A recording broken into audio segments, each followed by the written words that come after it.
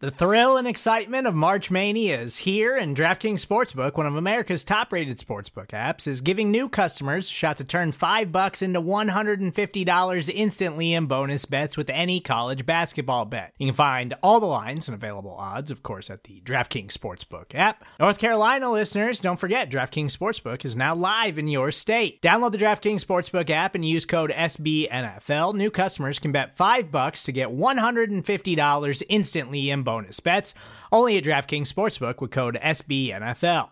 The crown is yours. Gambling problem? Call 1-800-GAMBLER, or in West Virginia, visit www.1800gambler.net. In New York, call 877-8-HOPE-NY or text HOPE-NY. In Connecticut, help is available for problem gambling. Call 888-789-7777 or visit ccpg.org.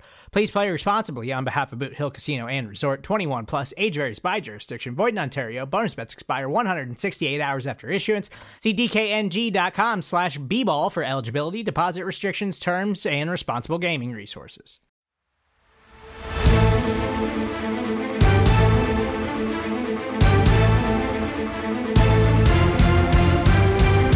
Welcome back. It is the NFC East Mixtape presented to you in partnership with SB Nation's Blogging the Boys and Bleeding Green Nation. He is Brandon Lee Gowton of BGN. I am RJ Ochoa of BTB. BLG, how goes it? RJ, less than 2 months away until we see the Eagles and Cowboys play their Week 1 games on September 12th. So how about that? That's actually wrong because the Cowboys play their Week 1 game on September 9th. Way to mess that up. Totally forgot about it. Not really a relevant team, so they kind of slip my mind sometimes. Before we get into today's NFC East Mixtape action, by the way, it is volume 13 of the mixtape. For those of you that haven't, make sure to go subscribe to wherever you get your podcast, Blogging the Boys, Bleeding Green Nation, whichever podcast feed, however you get your podcast, Apple devices, Spotify, whatever. Leave a rating and write a review. You can write whatever you want. You can say whatever you want. You can be as kind or as mean as you want to, as long as it's 5 stars. That's all we really ask for, BLG. Yeah, on both feeds. So both on the Blogging the Boys podcast feed and the Bleeding Green Name podcast feed. 2 different feeds you can leave ratings and reviews on. That's what makes this show unique. Last week, we talked about the most painful losses that the Cowboys and Eagles have experienced over the course of the last decade to each of their division rivals. This week, we're doing the inverse, which are the most epic victories. But before we get there, BLG, I wanted to ask you, did you make your bed this morning? No, not a bed maker guy. Well, you would not be the number 1 overall pick in the NBA draft. According to a tweet from Rod Beard, Detroit Pistons, all head of everything, Dwayne Casey, said in their interviews with draft prospects, they are asking prospects if they make their beds in the morning because it apparently can indicate whether they set the tone for their day and how organized they are. I'm sure as somebody who covers Nick Sirianni, you appreciate this, BLG. Yeah, I don't believe in that. A lot of people are like, "Oh, you have to make your bed, or else you can't do it." I'm like, no, I don't. Like, I have a lot of things to do, and not a lot of time. I'm being more efficient with my time by not doing something that I don't need to do. So I don't make my bed. I make my bed, or our bed, my wife and I's bed. That's the thing. Like, I also lift as a husband. You know what I mean? I'm the one who makes the bed. Respect to me. Just stating facts here. Like, I'm not fishing for compliments, but really, I'm pretty amazing at this. I've always made my bed though, like from the time I was like 5 years old. So I think it's really weird that you don't. But hey, to each their own. I hope you enjoy your wrinkled covers at night when you get into it. Yeah, I do. It's great. Okay. So epic victories. And before we start, BLG, I do want to say I kind of had a hard time, or at least a harder time than I thought I was going to in choosing these. Do you feel the same? I mean, it's probably for you, I'm guessing, because the Cowboys haven't had many very meaningful wins in that time. I'm guessing that's what you're trying to say. Mine were really easy, actually. I just thought there were definitely some, and obviously I wound up picking some, but it just felt like there was, to your point, like the Cowboys haven't won the Super Bowl or anything. It's not like any of these victories for the Eagles were the Super Bowl, but I mean, it's just like it. I don't know. It's kind of like have you ever watched How I Met Your Mother? I have, yes. You know the episode where Marshall's like in search of the perfect burger, and like the philosophical discussion is like, you will never enjoy a burger the same way you did that very first time. That's kind of how this felt to me. Like I remember really being emotional after some of these wins, but like looking at them now, I don't feel the same emotions. Maybe that's what I'm dealing with. The aging thing is definitely like a factor that came into play like last week when I was talking about that Giants loss, or the Eagles loss to the Giants. Early in the season, like some things age differently. There's a pick on my list in here that maybe in the scope of that season wasn't like the best thing, but on that particular day, it was extremely meaningful, and I remember exactly how I felt, and that's why I picked it. But we'll save that for later in the podcast. Well, where do you want to start? I'll let you go first. I'm gonna do the same thing we did last week. I'm gonna go Giants first. Okay. And for me, I already talked about this last week. Like I spoiled this one already, so it's a good place to start because this is so very obviously the pick. Like, I don't think any Eagles fan can argue this isn't the pick. It is the Eagles' Week 3 win in 2017, where they won by a score of 27-24, thanks to a Jake Elliott 61-yard field goal game winner. An underrated part for that, RJ, to me, and maybe this doesn't mean anything to anyone else, but I love how in that very game, Odell Beckham, who was still on the Giants at the time, was taunting the Eagles in that game. He actually got fined for one of his celebrations. But like he had to watch that ball go right over his head because he was back if there was a possible return, which makes sense. They do that on long field goals, if the very small chance they can actually return that field goal for a touchdown or something. But he had to like watch it go right over his head. And that just feels like especially devastating to me. So I like that. It was really the win that started to make the Eagles 2017 season feel special. I mean, they were 1-1 at that point. So if they go to overtime and they lose that game, then they're 1-2 all of a sudden. And who knows how that season goes? Maybe it's still really great. I don't know. But really big game, kind of an underrated Carson Wentz moment too. I know you love Carson Wentz, RJ, but like people talk about how he wasn't clutch for a long time. But I mean, he had a really big completion to Alshon Jeffrey that actually set up that 61-yard attempt. So and also just the Jake Elliott factor of it all. Like this is a guy who was a rookie and he was on the Bengals practice squad like only a week or two before after Caleb Sturgis got hurt and the Eagles had to like sign a new kicker. So crazy that like this isn't even like one of the best kickers. This isn't like Justin Tucker making that kick. This is like a guy or David Akers even. Some like guy who'd been with the franchise for forever. Like this is no one knows who this guy is, and he's making like this huge kick, the longest field goal in Eagles history. I don't think that you thought this was going to be my reaction. I actually really like this pick on your behalf. And I know you kind of spoiled it last week, but I like this. And I've said many a time that every Eagles fan should rub it in every Cowboys fan's face forever that the Eagles won the Super Bowl in 2017, because that's the whole point, right? And when you win a Super Bowl or you have a magical season or something like that, I mean, there are certain wins that are just more magical and certain wins that feel like you stole them. And those are the days, like I would assume you remember that day more vividly than you do other wins from that season from the Eagles, just because like when you're flirting with it and like you look back on it, and I don't know off the top of my head now that I think about it, what the difference was. Bear might know between the Eagles being the 1 seed and not, but like that made a difference. Like it really went a long way. Well, remember that point later because we're going to revisit that theme. But also some other things I want to mention from that win. You had Kamu Grugier-Hill and Michael Kendricks carrying Jake Elliott again, who had like just been on the team. Like, do these players even really know that much about him? Like, do they even know his name? Really? Like, these are linebackers. They don't need to know the kicker necessarily, but they were carrying him off the field. And again, in week 3, and it's just like when the players took the field that day. And like Jake Elliott took the field, like there's no one or everyone who's entering that stadium, no one saw that coming. Where like players would be carrying Jake Elliott into the locker room, so just that kind of makes sports special. Like that's just like that kind of the unknown of it all. That's why we watch, because like things happen that we don't expect, and it's really fun. So I think about all of that. I wanted to include in here as I wrap up on the Giants, RJ, the Eagles. As an honorable mention, the Eagles 27-0 shutout performance against the Giants after Giants players had stomped on the Eagles logo in the pregame. So that was really good. And shutouts are just so rare, or at least they have been for the Eagles. So like to see a shutout, and I was there in person for that one, that was really special. Like always remember that. And then just going along these lines, like I've talked about at length how the Eagles have dominated the Giants. The Eagles have dominated the Giants so much, RJ, to put this in perspective, that the Eagles couple of seasons ago actually took the all-time lead in the series, which they had never held at any point since it began in like 1933. So that's pretty like embarrassing, I feel like, if you're the Giants. Yeah, that's the Eli Manning era in a nutshell, right? It's like an incredible lead on so much as an NFL blue blood squandered. But just happened to win 2 Super Bowls in the process of it all, to kind of like hype up a career of mediocrity. But it is what it is. Excellent choice, BLG, and a nice honorable mention. I actually have an honorable mention for the Giants as well. So look at that. We're in lockstep already. I'll give you my honorable mention first because it comes to us via twitter.com. I actually cheated, BLG. I had, a thought in mind for all these games, but I was like, let me get some people to jog my mind.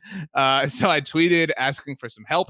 Diego on Twitter at Diego B. Phillips says, in my recent memory, best win was, I believe, 2018, last game of the season against the Giants, when Dak rolled out and threw a last-minute 40-yard bomb off his back foot to Cole Beasley, who made an even more amazing catch. That is an honorable mention, but I cannot make it my choice because it was a meaningless game. The Cowboys had already won the division, were the 4 seed. It was a great moment.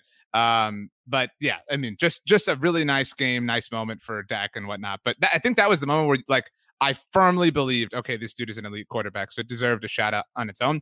My actual choice doesn't include Dak Prescott. It does include Odell Beckham Jr. People love BLG, as you know, to talk about the incredible catch he made on Sunday Night Football. Chris Collinsworth lost his mind. People forget that the Giants lost that game. And they lost that game because Tony Romo found Dez Bryant in the back of the end zone late on an incredible fourth quarter drive.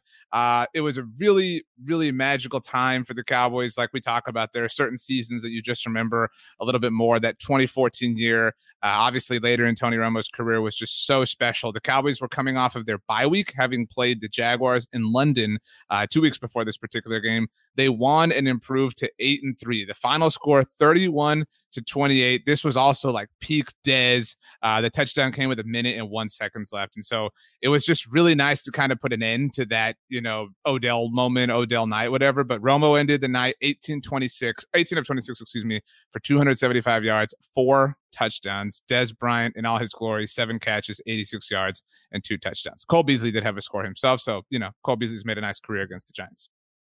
This is a very you pick in the sense of remember this amazing moment that happened in the game? Well, it didn't mean anything because that team lost. Yeah, it didn't. It's so dumb that people hype that up like it was this great thing, but they've lost, and they lost to the Cowboys. So that should be said a lot.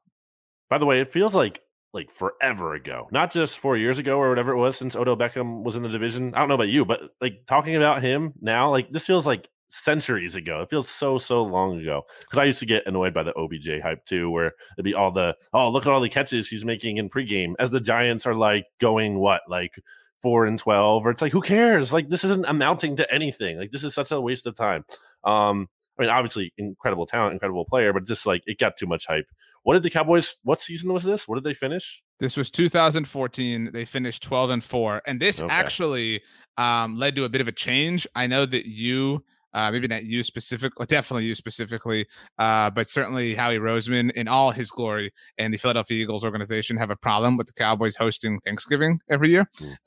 This game was the Sunday before Thanksgiving, and it was Sunday Night Football, and it was on the road in New York. So Cowboys were obviously really tired, didn't get a lot of practice time, and they did get waxed on Thanksgiving by Mark Sanchez's Philadelphia Eagles. They would go on to obviously get back at them 2 weeks later, which was awesome and epic.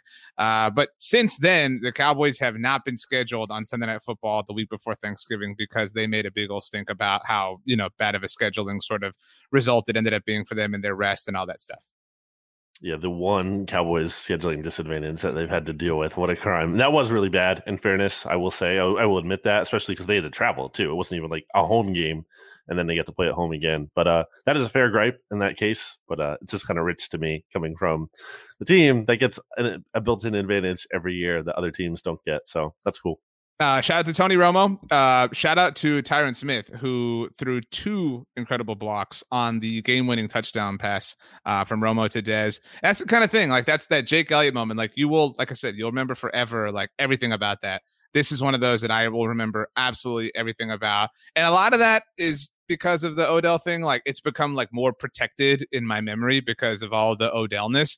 I'm with you, though. The Odell thing, I did want to add, there was a point where at least Cowboys fans were of the mindset oh, this dude, all he did was make that one catch. And it was no. He's an amazing wide receiver, but it's just being overshadowed by the trick of it all. Like, let's just focus on how incredible he is and not these, incredible catches, however incredible they are, because they don't mean anything. But still, shout out to Brandon Carr, who was on the, I guess not receiving end, but the brunt end of the Odell Beckham Jr. catch. So while you're talking there, a couple questions that came to mind. Like, what is the NFC East matchup to you where you, like, let's say, it's not at a point where, let's say it's like week 1. So it's not at a point where, like, one team is clearly better than the other team, and you'd be ideally rooting for the worst team, the lesser of the two evils, because you need, that top team to lose. Let's say, like, they're both on even ground. Like, what is the NFC matchup for you? Because I think a lot of fans here, Eagles fans, would say, like, Giants Cowboys is like their most hated possible matchup of two teams. And it's almost like, who do we root for? And on this point, I hate when everyone says a tie. No, you're not rooting for, you're never rooting for the tie. First of all, that's just such a stupid thing to be rooting for. Like, it's not going to happen. It's so statistically unlikely. It's dumb. And also, no, you want one team to be hurt worse. You want to take one of those two teams and decide this loss will hurt that team more. So I hate the tie thing. I hate when people say it so much. It's so stupid to me. But yeah, what's your answer to that question? Like, who are the two teams in the NFC East that, like, you hate the most, and, like, you have the toughest time deciding, like, who you want to lose? Probably Philly, Washington. Okay. That's tough. And it's just gross. I don't even like the uniform combination. Like, I don't like watching it at either stadium. It's just a gross experience overall for me. And I really am torn. Like, the Giants are like, I don't know. The Giants are like somebody who I don't like, but I really don't like. I'm not, like, emotionally attached to or anything. You know what I mean? And so, like, whenever they come in and win a game or beat the Cowboys, it's like, fine. This will even out at some point. Like, whether the Cowboys beat them or they'll lose, like, that's just kind of how it's always been. Washington's like an annoying little brother. You know what I mean? Like, just like poking us in the eye and, like, doing the, like, I'm not touching you game. And so, like, that gets really annoying. Philly is, at times a legitimate equal. And so, like, that's where that, sort of foil comes from. So it's definitely Philly, Washington, generally pulling for Washington. Yeah. What's your answer?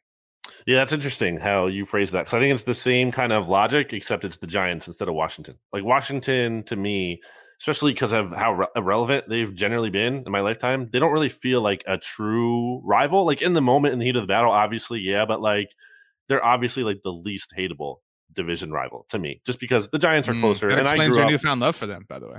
Yeah, right. That is definitely not true. Growing up too, in, like, where I did kind of central Jersey area, which some people say it doesn't exist, but it was a mix kind of too. I knew Giants fans. Like, I've always known more Giants fans too than I knew Washington fans, which also made it, a different level. It was like a personal thing, and it was kind of like like you said though, a brother rivalry though. Like, I kind of had respect for Giants fans more than I did Cowboys fans, for example, especially, again, being from where I was, because all these Cowboys fans were obviously just like bandwagon front runners, where the Giants fans, like, they're from an area where Giants fans would be. So, like, I could respect, like, their fandom. I understand why they were Giants fans.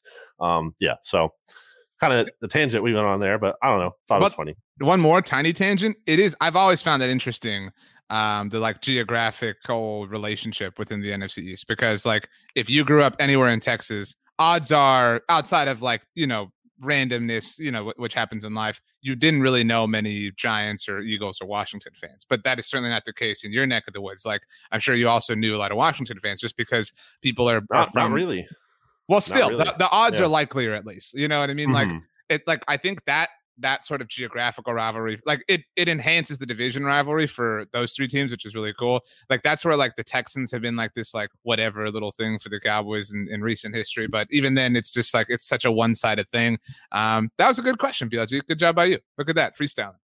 Thanks. I would say, like, so someone like John Stonis, obviously on BGN Radio, and who you've talked to before, RJ, like, he kind of from, like, a Virginia area. So for him, it might be, Washington, because he lives in that kind of area. So I definitely get the point on that. But, speaking of Washington, how about your favorite? Move to them. Yeah, your favorite Eagles win over Washington. This one's the one I was most fascinated to hear, if I'm being honest with you. Yeah, it's not like, I don't think it's a no-brainer. I don't think there isn't like you had to pick this Giants game. Like, you couldn't, if you picked any other Giants game, you'd be wrong. Like, that was the answer. This one, I think there's some more room for debate. I will get into the honorable mentions, I guess, first to build up the reveal.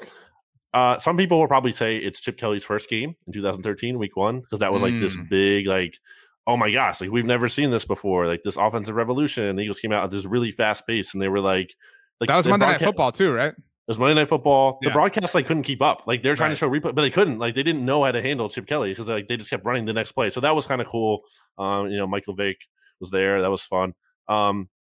Also, I would put ending the Eagles ending their 5-game losing streak to Washington when they had that win over them in week 1 of 2017, and Stephen Means and Kamu Grugier-Hill dumped a Gatorade cooler on Doug Peterson. Like the game itself, I guess, wasn't like it couldn't be the number one, but that was a kind of a significant moment. I was like, all right, we finally got the monkey off our back. We beat Washington. This feels good. And personally, I always like starting the season like week 1 with a division rival because it's like it just sets a good tone if you win that game, and also really devastating if you don't. So I kind of like the high stakes of that. But I ultimately went with week 7 in 2017, the Eagles Super Bowl season. What a surprise! I picked another game from that season where they won by a score of 34-24. I wasn't there at the link in person for this game, RJ. And I think this is like Carson Wentz's signature performance. Like he was incredible that night. He had a deep bomb touchdown to Mac Hollins. He had that crazy touchdown throw, which I think is arguably his best. You could argue it's the Miles Sanders one he had in Washington, but this one was in Philly. And he was like getting crunched by multiple defenders. And I don't even know how he makes this throw, but somehow he throws it up there. And Corey Clement makes a great leaping catch in the corner, front right corner of the end zone. Like it was incredible that he made that catch. And that was also the game where he escaped from that pile of bodies to like run for a first down. And the broadcast thought he got sacked for a second. Wasn't this also Monday Night Football? Because I remember that vividly now. Yes. Yeah, it was. Yes, I believe it was. So funny. Eagles, Washington, something about that on Monday Night Football. Yeah, there was just like that really crystallized too that like the Carson Wentz like is the MVP at that point in the season. Like he's doing things that are like incredible, that are like breathtaking. Like, I remember being there and seeing that Corey Clement touchdown, and I was like, this is like the most amazing sports thing I've ever seen in person. Like it was incredible. So obviously hasn't aged well since then, the Carson Wentz era, but very much gone now. But at the time, like I was so excited. This is interesting. This is like a frozen moment in time. Not as emotionally jarring as the Giants win a few weeks earlier, but I get this, like, because so much of the identity of that season was Carson Wentz, which again is so funny looking back. And this like cementing his place, because at that point, look, like thinking back, there was no real contender. Like, and I remember watching that game being like, crap, just like this sucks. Like our worst nightmare is really coming to fruition here. Carson Wentz is this great player, whatever, et cetera, et cetera. And the fact that it was Washington was like kind of meaningless. It was just this like that's the crunch play is what I remember. That's why I remember that being on Monday Night Football, because like you remember those plays forever, even when they don't involve your team. I remember thinking like, man, this dude, the like stupid stuff is working for him, and those are the truly special players. So another excellent choice by you. Look at that. But you're right, did not age well. That's why like he was the MVP though, and I wrote about it at the time. It's not just like he's posting, like anyone in theory can post like really good stats. Like like what separates him from other players posting really good stats? Like he's doing like incredible things that no one else is doing. Like this is amazing. So I would add the aesthetic element to it, and I would say meaningful too, because it was like, I talked about the Eagles already got their monkey off the back with that win in week 1, but this like to beat Washington then twice was like, okay, not only did we like end the streak, but now we're building the streak, and that felt good. And for Kirk Cousins, who again I've never been a fan of, very not secret opinion of mine. It just like it was so confounding because like I knew he wasn't good, but like the Eagles couldn't beat him, so that was always frustrating. So to beat him again was really nice. Look, I don't know. Kirk is fine. Like, there's no need to take side shots at Kirk here. I do want to say in BLG's defense for anyone listening that in case you didn't listen to last week's episode, number one, shame on you. But number two, we did stipulate that these games have to have come over the last decade, which is why BLG, I assume you did not pick the 2010 game between Philly and Washington, which incidentally, I believe also was on Monday Night Football when Michael Vick went off. Correct. Yeah. I mean, if we're talking about Alzheimer's, that's in play. If we're talking about Alzheimer's, obviously Miracle at the Meadowlands, number 2, as it's called, kind of incorrectly, with Deshaun Jackson, against the Giants. Some very obvious picks in those regards, but not in our qualifier of the last 10 seasons, which goes back to the 2011 season. What's your pick, RJ? Well, I'm going to say my pick, BLG, but we have to keep the lights on. So, wow. I know you don't mind. Yeah, you don't mind working in the dark, crawling in the dark, like Hoopa Stank said once. So nobody go anywhere. We'll be right back after a very quick break to hear a word from our sponsors. Welcome back. BLG, what's your favorite Hoobastank song? I can't name one off the top of my head. Yes, you can. You totally can. You're lying. I can't. I have to look at I totally can't. What's yours? While I stall and try. I mean, Crawling in the Dark is really good. I remember there was this great game for PS2 called Aggressive Inline, and it was kind of like Tony Hawk, but it was like rollerblading, and it was on the soundtrack for that game. Crawling. Everybody remembers The Reason though. That's why I was saying I was going to say, yeah, there's no way you can't name that song. I knew it. I just couldn't think it off the top of my head. Definitely, I think it has to be The Reason. I can't tell you I've listened to Hoobastank very recently, so maybe I'm forgetting something. But The Reason was very iconic. No, it's totally true. Anyway, some people say that Hoobastank is the Washington football team of 2000s emo pop bands, but it is what it is. So my answer for the Dallas Cowboys, like most epic win over the Washington football team over the last decade, I have two honorable mentions, BLG. Number one, my serious honorable mention that's about the Cowboys was Dak Prescott's first win and Zeke Elliott's first one, I suppose, too. In 2016, the Cowboys had lost the week before in week 1 against the New York Giants, who they got swept by that season. They went to Washington. Zeke Elliott fumbled, which was very terrifying as a Cowboys fan because you were thinking like, man, we just took him with the 4th overall pick. This is not going to work out. Dak Prescott was the guy that kind of led the team to victory and allowed you, because you know how that is. They tell you all the data about teams that start off 0-2 and how rarely they make the playoffs. And so the Cowboys were flirting with that line. Obviously, won the game, wound up 1-1, and wound up winning 13 games on the season. Very cool moment. Shout out to Josh Norman, who had a great peanut punch moment on Zeke Elliott in this game. Just great defensive play. My second honorable mention is about me. A year later, in late October 29th to be specific, this tweet actually came to us from Charles Morris, who mentioned this game. The Cowboys did win 33-19 on the road in Washington in a rating game, but I upset a number of people because Byron Jones, who at that point I think only had one career interception, intercepted kind of a lame duck pass, ultimately, shout out to your boy Kirk Cousins, and returned it for a touchdown in the final seconds of the game. But remember, BLG, the final score here, 33-19. And if Byron Jones takes a knee, just goes down, the Cowboys can just take a knee and win this game. And I got so upset that he returned it for a touchdown because, again, there was like 20 seconds left. But still, the idea is you want the path of least resistance towards victory. And Byron Jones compromised that. And people got so mad at me for saying that. And I stand by that even 4 years later.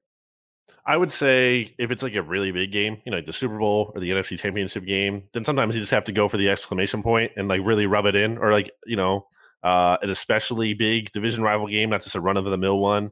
But in general, I hate to say that I agree with you because it's not fun. But in theory, like someone could get hurt. Like what if your kicker gets hurt? Anything could off happen. The ball. Totally. Yeah.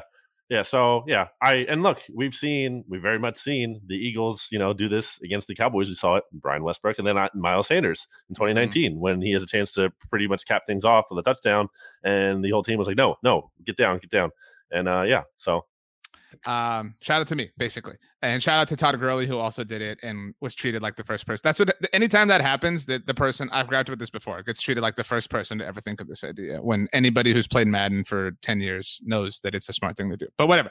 My actual answer, I went all the way back to the beginning of the allotted time period, 2011 for the Dallas Cowboys, week 3.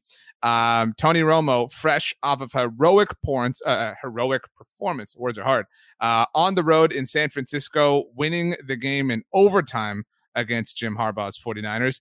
Tony Romo with massive amounts of protection, plays with a punctured lung and all that jazz against the Washington football team. An incredibly close game that the Cowboys wind up winning 18-16.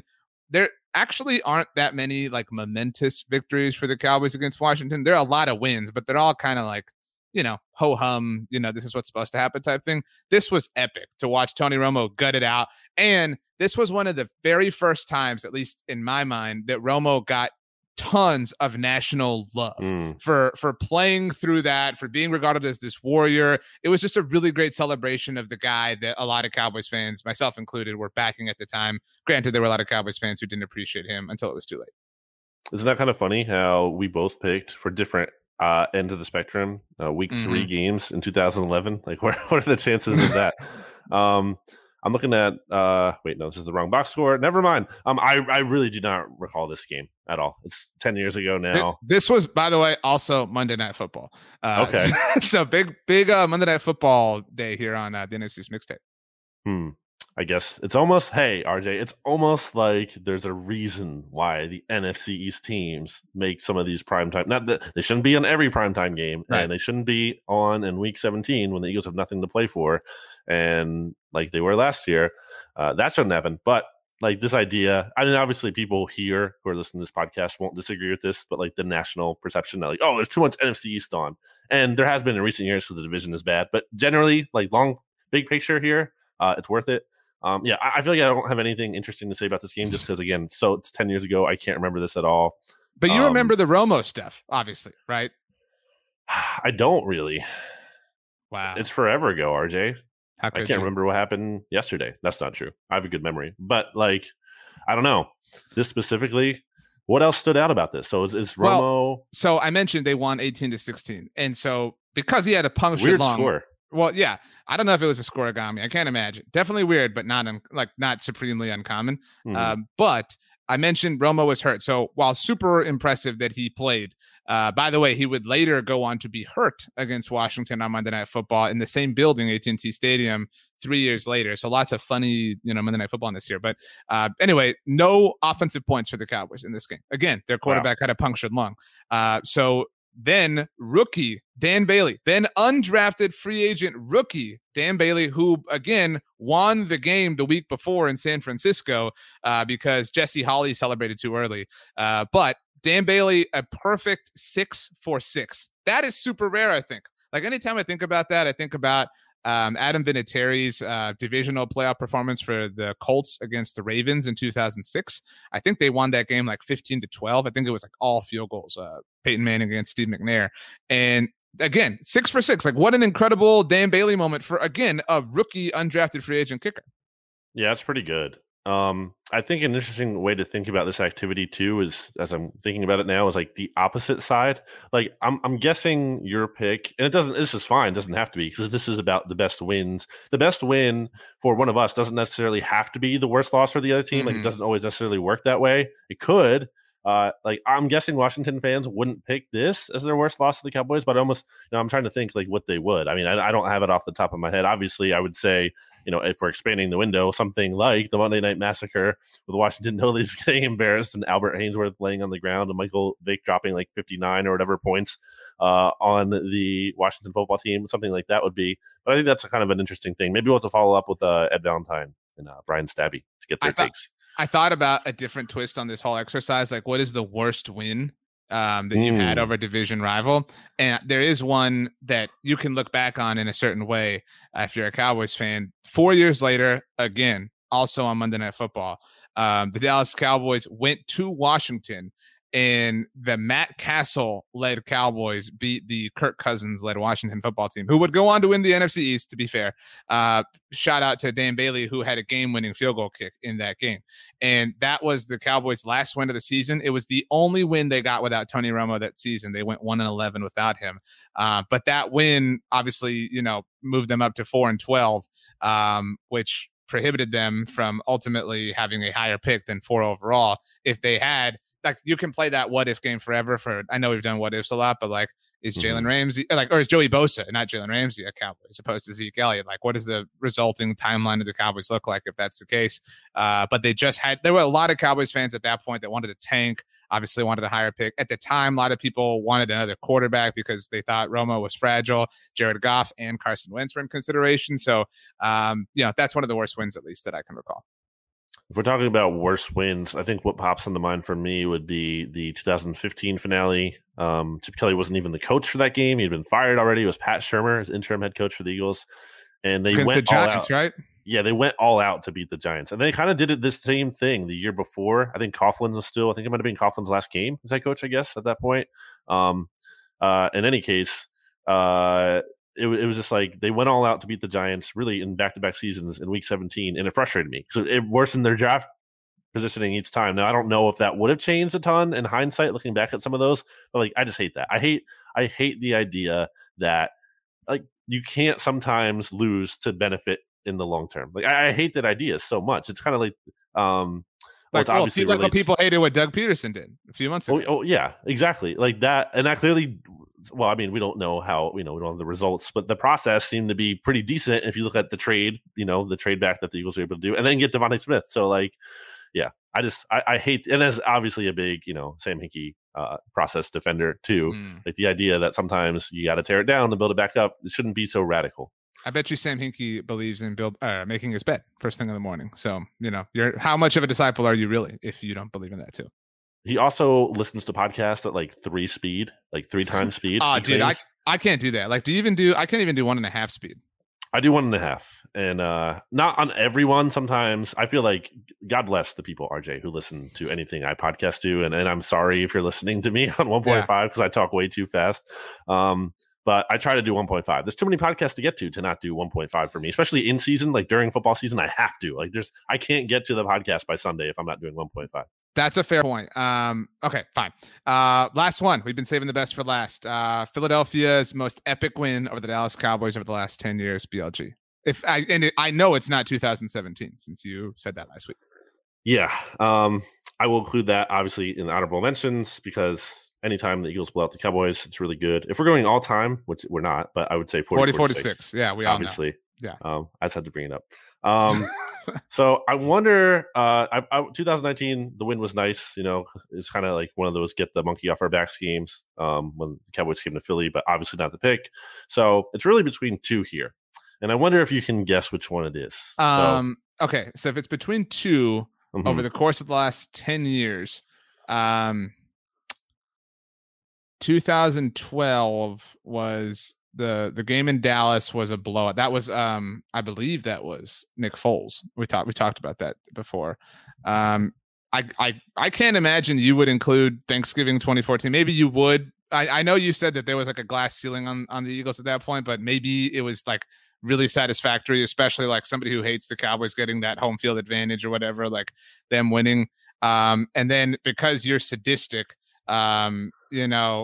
maybe 2015 when Sam Bradford found, I don't even remember. Jordan Matthews. Was it Jordan? Yeah, I guess Jordan Matthews in overtime. Also a Matt Castle-led Cowboys game. So maybe I'm going to say between one of those two.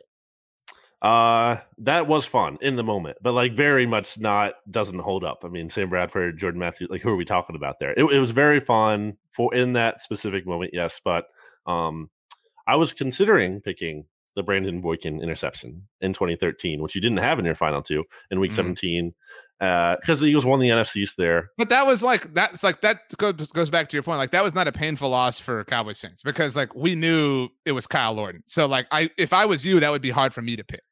So I couldn't pick that one. So I had to go with the Eagles win by 33-10 over the Cowboys on Thanksgiving. I mean, you can use the excuse the Cowboys are on short rest. It was Mark Sanchez. Mark Sanchez blew out Tony Romo on Thanksgiving for everyone to see. You had LeSean McCoy throwing up the X in the end zone after scoring touchdowns, mocking Dez. That game was great. And honestly, I just think like the Eagles kicked the Cowboys' butt in that game. Like the Cowboys came in that game, that season, everyone's talking about how great their it's the best offensive line in NFL history. That was like literally like there has to be an article on Blogging the Boys about that, or someone like. Maybe I'm thinking of like La'el Collins when he said that. Yeah, like a year later. His draft was 2015. So but that was Zach Martin's rookie year. And to your point, like the Zach Martin was like the penultimate Infinity Stone. You know what I mean? Like it was clear that the Cowboys were on that path, but the take wasn't quite there yet. But that was like the sentiment. There's this big sentiment. The Cowboys offensive line so good. It's like this is right. Like and DeMarco was thing. on fire. Yeah, totally. DeMarco's on, and the Eagles' defensive line was kind of underrated. They kicked the Cowboys' butt. Like they had 4 sacks. DeMarco Murray was held to his second lowest rushing total of that huge 45-yard season. I remember Benny Logan after the game, underrated Eagle, looking back, saying like they were the nobodies because like Benny Logan, by the way, is like a mild-mannered guy, not a trash talker, but like he was kind of mad because like the Cowboys were getting all this respect and the Eagles like shut him down. Like, are kind of weird to say they shut down the Cowboys offensive line, but they did. They dominated them. And looking back on it, I know that game you're going to be like, oh, it doesn't matter because then the Cowboys came to Philly and beat the Eagles, and sure, that hurt. That did very much hurt at the time, but I remember being in the moment on Thanksgiving. My grandmother came over. We had a nice family Thanksgiving. And this was like the second year I was working at BGN full season, 2014 season. So I was kind of stressed out between like balancing Thanksgiving and then like trying to cover the game. But I just remember being so excited. It's a hard life, isn't it, BLG? Yeah. Welcome to the grind. Yeah. Well, look, all the more reason not to have the Cowboys on Thanksgiving every year. So I remember just being so happy after that game. And looking back on it, that loss did ultimately prevent the Cowboys from getting the number 1 seed that year, which could have changed things in a big way for them. Obviously, not having to play in Green Bay, things could have been a lot different. Maybe that was the year the Cowboys were actually that was their last real chance, right? With Romo, at least, especially in the Romo era, to like win the Super Bowl or get to the NFC championship game. And though the Eagles didn't win the division that year, they kind of did hamper the Cowboys' chances. So I like it. So I in no way think it. The only thing where I like disagree with you is it really did not impact the Cowboys. I know that like numerically it does look like it, but from getting the number 1 seed, that just was not going to happen. They were the 4th. I know every division winner had 12 wins, but they were the 4th seed of that group. And like, yeah, I mean, if you want to give them that 1 win, it obviously like moves those goalposts a little bit. But other than that, I mean, everything you said is really accurate. That was really painful. And especially there was sorry to jump in, but like there was there's no controversial call here. Like the Eagles are just the better team. They just came in and they kicked the crap out of the Cowboys, and there was nothing to be like, oh, there was a bad call. Like there was no controversy. It was just like that's it's a take your medicine kind of loss. I would phrase it differently. From like when you're on the losing end, it's a like doubt starts to creep in type of loss because you start to wonder like, okay, is this for real? Like, are we just pulling off like parlor tricks? Like, is DeMarco really that great? Is the offensive line really that great? Is Tony Romo really that great? Like, is he still injured? Like, you're starting to ask all these questions, and maybe this like makes it more satisfying for you. But actually, this wasn't the case for the Cowboys. But normally, in a situation like this, the team has to wait even longer to play their next game because the Cowboys did play 7 days later on Thursday Night Football. But like that's doing it on a big stage and kind of humbling somebody is a really satisfying feeling. And especially because I don't know if you know this or not, this halftime is a little bit longer than most halftimes.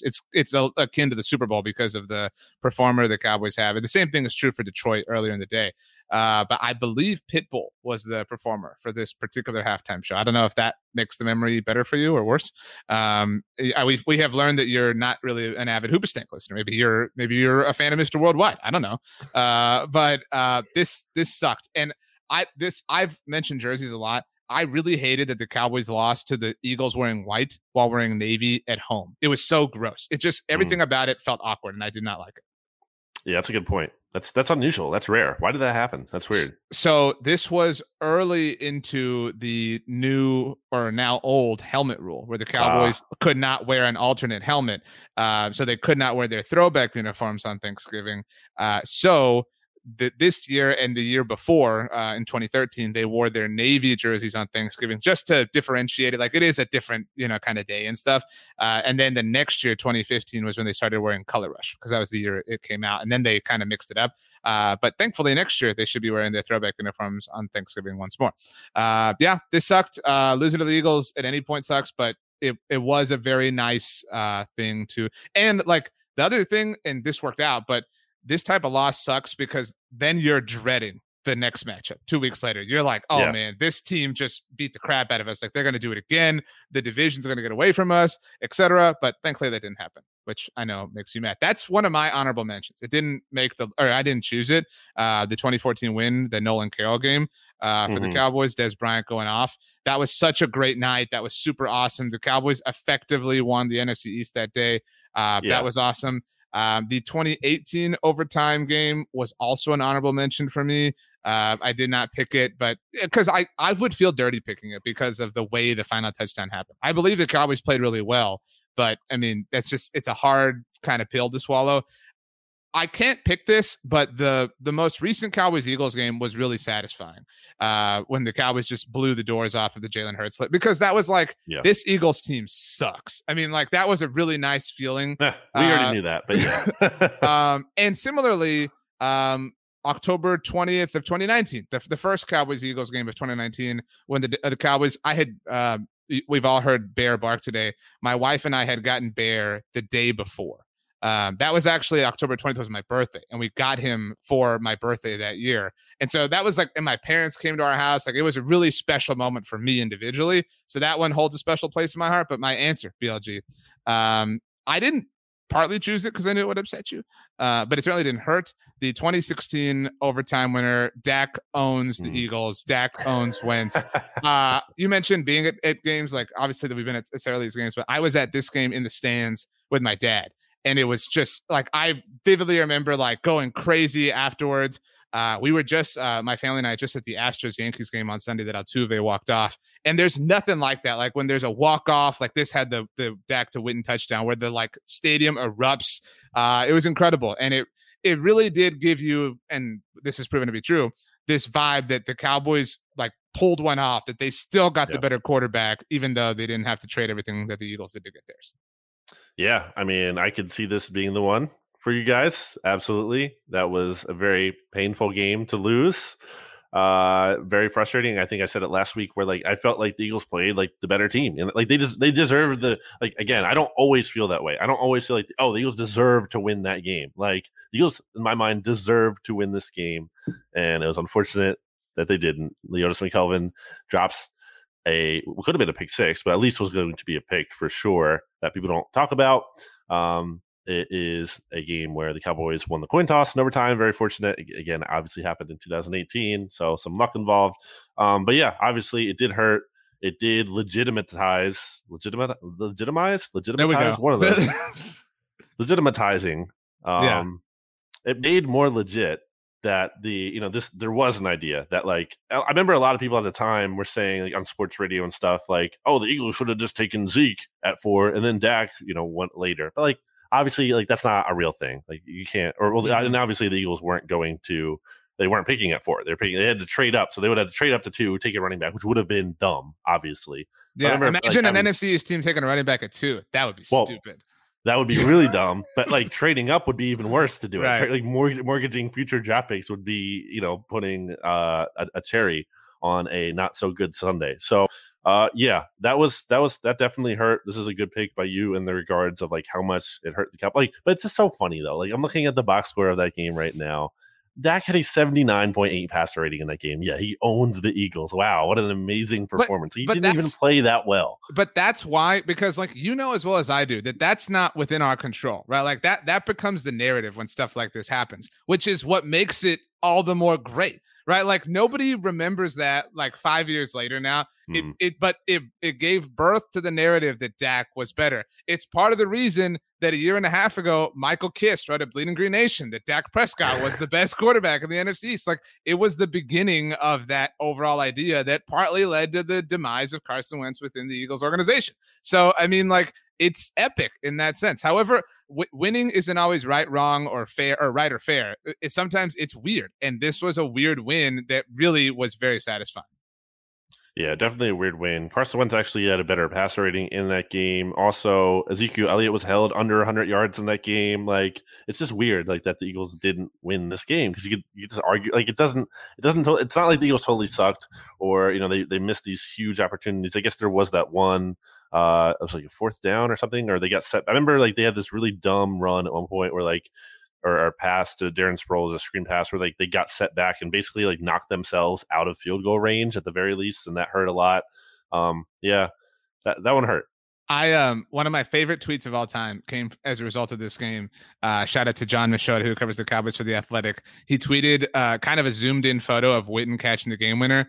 And he was like, here's Jason Witten warming up. And he was like, oh, wait, never mind. This is Jason Witten catching the game winning touchdown against the Eagles. So wide open. I know. So wide open. How does somebody I remember watching that live. How does somebody that slow get that wide open?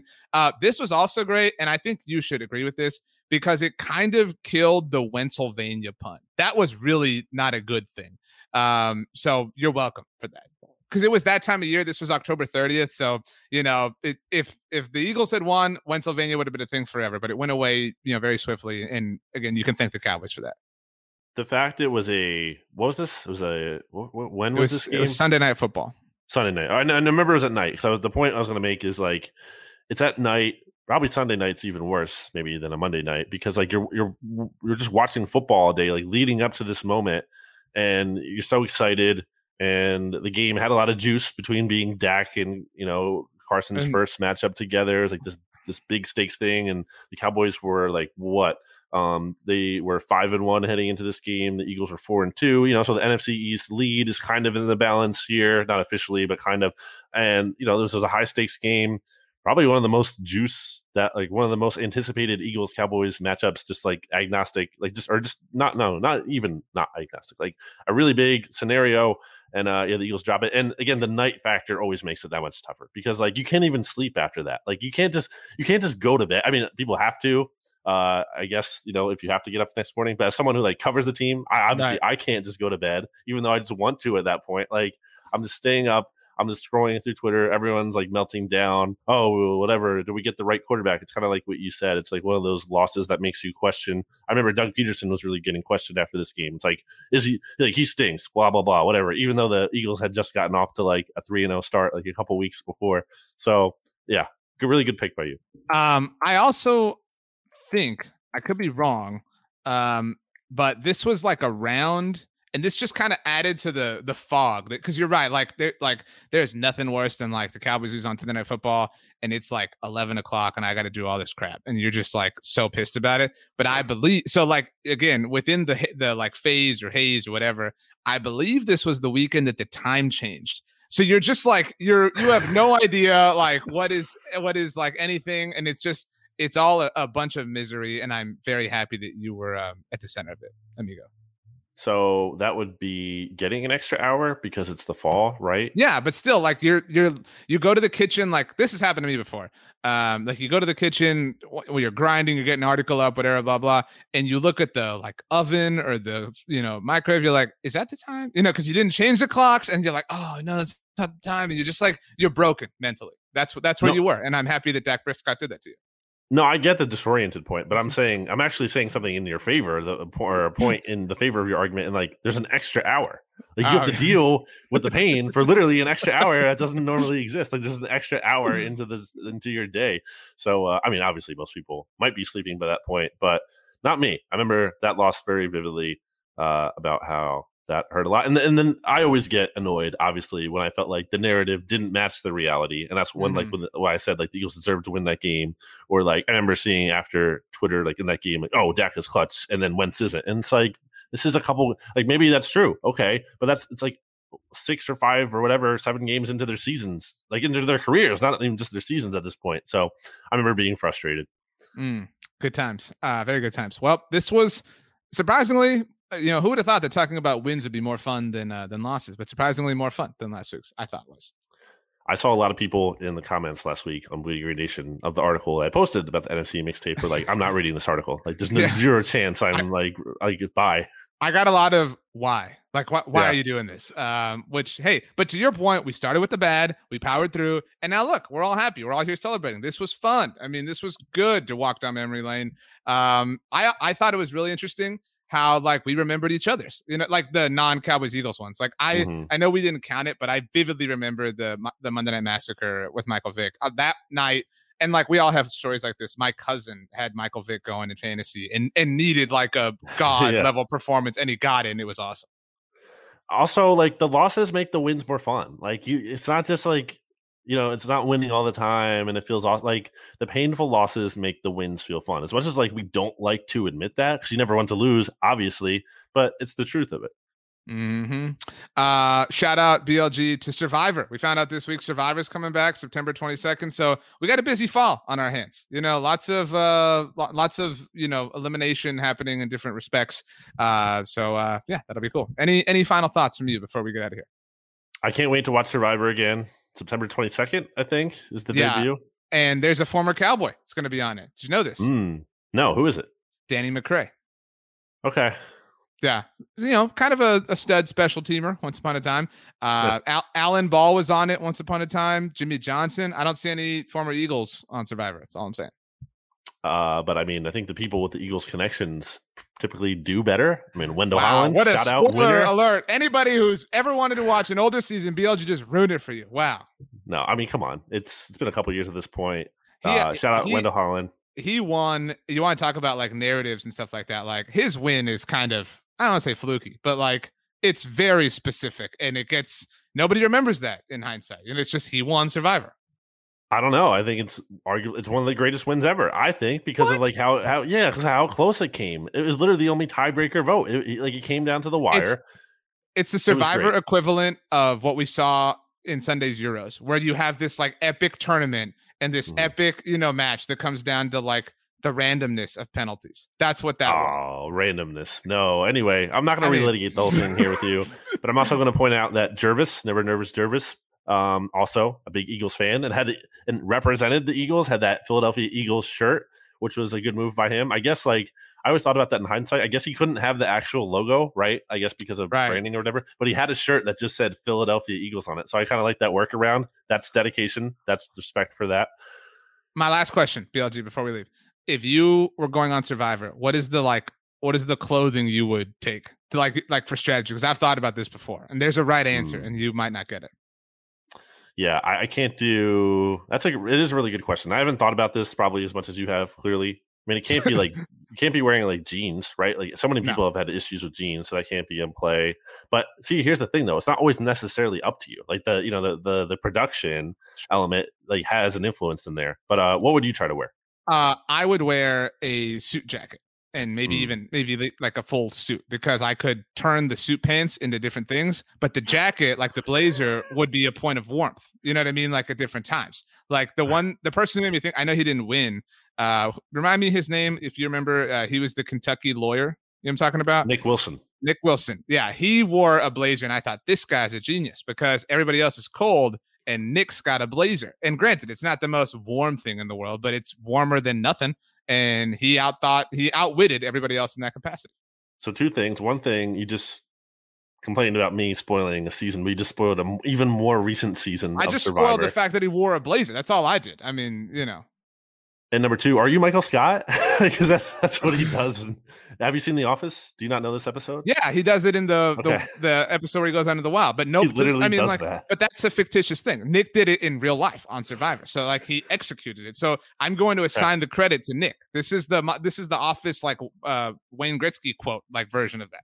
All right. Shout out to Rob Cesternino, former Survivor player of Rob Has a Podcast. Great Survivor podcast. Not affiliated with us, but just a good podcast you should listen to if you like Survivor. Yeah, at 1.5 speed, or else BLG will think it's weird. Everybody, have yourselves a great week. As always, BLG gets the last word. Rob Cesternino was a former BGN Radio guest.